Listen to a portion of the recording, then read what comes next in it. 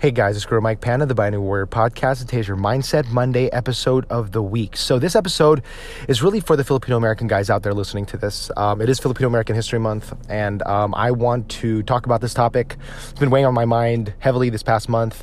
If you've been following my Finish Strong Friday episodes, you'll know that I've been speaking a lot about Filipino American manhood, fatherhood, masculinity, and I think it's important to discuss these things because when I look around at the Filipino American community, there aren't enough strong examples of what it means to be a Filipino American man. There's obviously a lot of Filipino American males out there, but there's not a lot of men. And I want to talk about this in this episode because I got into a really good conversation with my wife last night, making some observations about what we've seen growing up in the Filipino American community and what we'd like to see change. And frankly, there's not a lot of podcasts out there discussing this topic. And I know that there's a lot of Filipino American guys out there who are wondering, what does it mean to be a man? Now, for the record, let's talk about two things. One, I am not an authority on masculinity. I just simply have a perspective, okay? I try to be the best version of myself. I have students and people who follow this podcast who tend to appreciate my perspective. So this is really for them, as well as for anybody out there who's looking for a different perspective, okay? The second thing is that I was very fortunate to have men in my life who taught me what it meant to be a strong Filipino American man. My dad came here with nothing, literally nothing. He actually got robbed the second day he showed up in this country. And he had nothing on him. No money in his pocket, nothing but the clothes on his back. And now, he's retired. He's living in America. He's living the dream, And, he never made excuses. He never made any compromises. He never blamed anyone else for his situations and his challenges in his life. He just kept his mouth shut and worked hard. So I was very fortunate to have that. Tuan Carl Atienza, Tuan Leo Manalo of Atienza Kali, huge influences in my life. Both Filipino American men who've, overcome a lot in their life and have been real kuyas to me. Whenever I go through something difficult in life, I can always reach out to Tuan Carl, and he's always given me guidance, and he's always been a great example of what it means to be a strong Filipino American man. Darby Colates, Naga world champion, knife maker, all around, Renaissance man. He's guided me a lot in my life, especially through my teen years. And so I've been very fortunate to have these Filipino men in my life who've shown me what it means to be a strong, capable, virtuous man. However, I also know that there's a lot of Filipino American guys out there who have not seen this. And this episode's really for them. There's a lot of Filipino American guys who come up to me all the time, saying, my dad's cheated on my mom. He's got another, lady on the side, and my dad or this guy I know, my uncle, my tito, he's involved in drugs or some kind of criminal activity, or on the other end of the token, I got Filipino American guys coming up to me saying, he's like, all the Filipino guys around me are mama's boys. They're not strong physically, mentally, or emotionally, spiritually. They're basically wimpy, frankly. They're still living at mommy and daddy's house. They're living like they're 12 again. I don't see any Filipino American guys out there who are either strong and virtuous, capable, influential, motivational, what have you. So in this episode, I want to talk about why I think this is the case and how we as a Filipino American community can foster and create more virtuous men. Okay, so the reason why I think the Filipino men specifically, and subsequently Filipino American men, tend to not be frankly very good men, is the fact that the Filipino culture does not really talk about virtue by itself. And the virtues that are traditionally found in Filipino culture, quite frankly, a lot of it, from what I've observed, is either misogynistic, right? A lot of it, in many cases, is either misogynistic, chauvinistic. So a lot of Filipino guys will, they'll sleep around, they'll be womanizers. Or they'll, I was speaking to Carlos Bersabe of the Catholic Ammo podcast, on my podcast several episodes ago. You guys can tune in for that. And he said where he grew up in the Philippines, one of the ways to, quote unquote, become a man was to go to the local brothel and sleep with a hooker. And that was one of the things that that was the environment he grew up in. And that really, that really impacted me because that's not the only time I've heard that from another Filipino American male. And I think, again, it's that aspect of chauvinism, that misogyny is present in Filipino culture. If you go to the Philippines, you'll know that that's definitely the case in many cases. Although that's not the case across the board. I don't want to make a bland generalization. That is at the underlying of a lot of what it means to, quote unquote, be a man. Unfortunately, there was no one to tell these men what to do in terms of how to be a virtuous man. Now, on the extreme, on the other side, the 180 of the 180 situation, on the other end of the spectrum, you have Filipino men who, frankly, they're just trying to be quote unquote nice guys, right? They're trying to be obedient guys.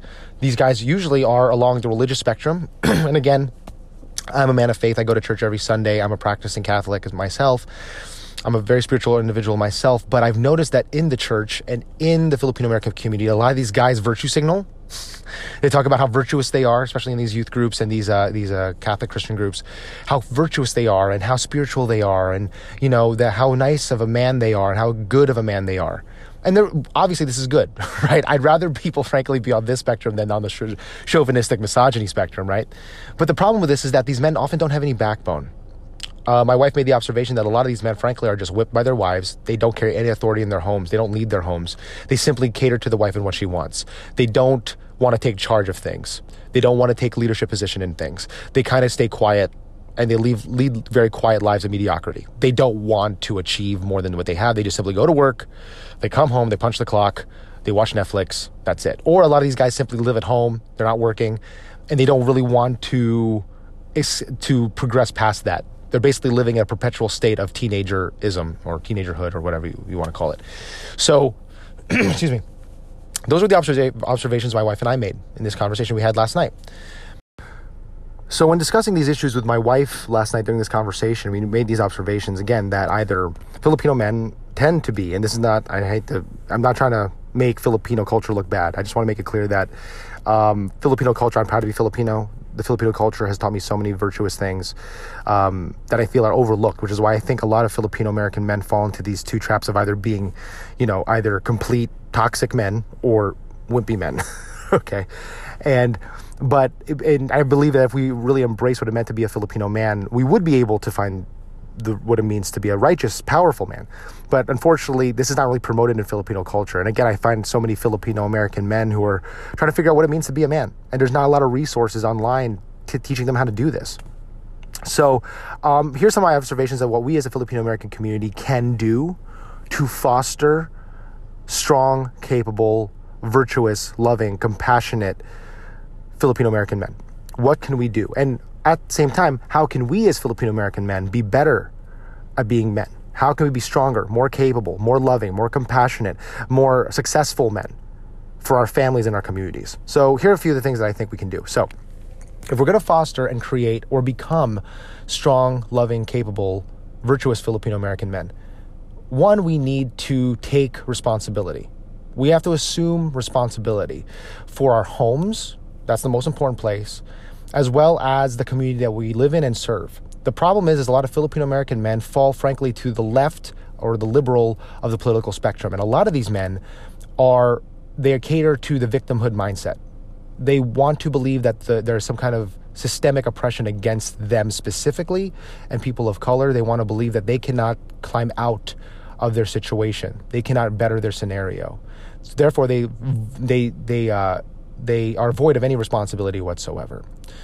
And so I want us as a Filipino American community, especially for the men out there listening to this, we need to take responsibility for our homes. If you're not in the financial position you want to be in, frankly, that's your fault. If you're not in the fitness shape or the health and wellness spectrum that you want to be in, that's also your fault. If your marriage is falling apart, that's also your responsibility. Now, again, I say responsibility, not fault there, because there's two in a marriage, right? There's a very good chance that your wife or your spouse may have something to do with that situation, of course, right? That being said, it's your responsibility as the man to take charge of that scenario and do what you got to do to fix that scenario, right? That's the first thing we got to do, because men take responsibility, right? I go back to my father. When he moved to this country, he had nothing in his pockets. He got robbed the second day he was in this country. He had nothing but the clothes on his back. He didn't have anyone to cry home to or blame. He didn't have a safe space to run to. He simply got a job. And after that, he got another job, which led to another job and led to another job. And then he met my mom. And then from there, he created a marriage. And they had hard times like any married couple has. But he pushed through. He had faith. He operated as a man of faith, a man of conviction, and they created the marriage that they wanted. Okay? Take responsibility. That's the first thing. The second thing is, I said this in a previous episode, get off the couch. Move your body. Find what your body is capable of. Now, I looked at some old vintage pictures of my Lolos and my Titos way back in the day, and they weren't like bodybuilders by any spectrum, but these guys were lean. They were strong. You could tell that they worked a manual labor job. You could tell that these guys could fight, and they could. By all accounts, the men in my past, in my family's past, have been physically capable men.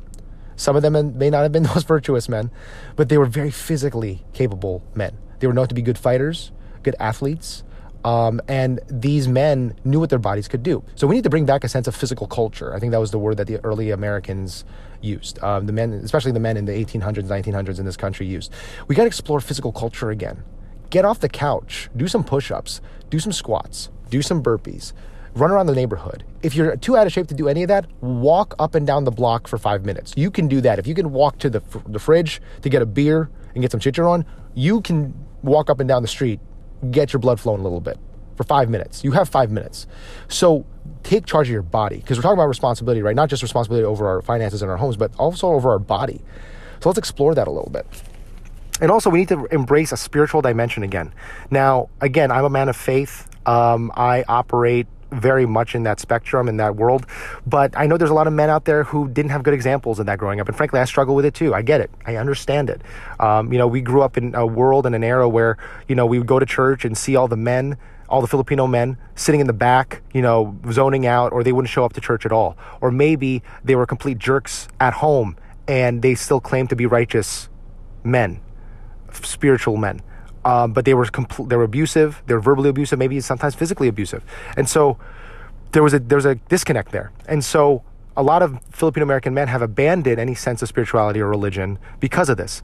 And I want to put it out there that, okay, we can't control what those men did, but what we can do is control our spiritual lives now. I can only recommend that people explore their faith. My faith is out of the Catholic Christian faith.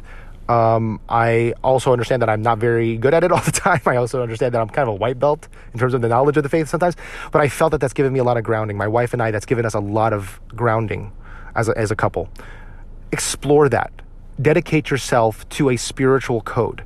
Now, if that is not your thing, and I'm not here to convert you one way or the other, I'm not here to do that, but explore that sense of virtue. Read philosophy. Turn off Netflix. Stop watching pornography. Stop ogling at girls on the internet. Start becoming a man of virtue.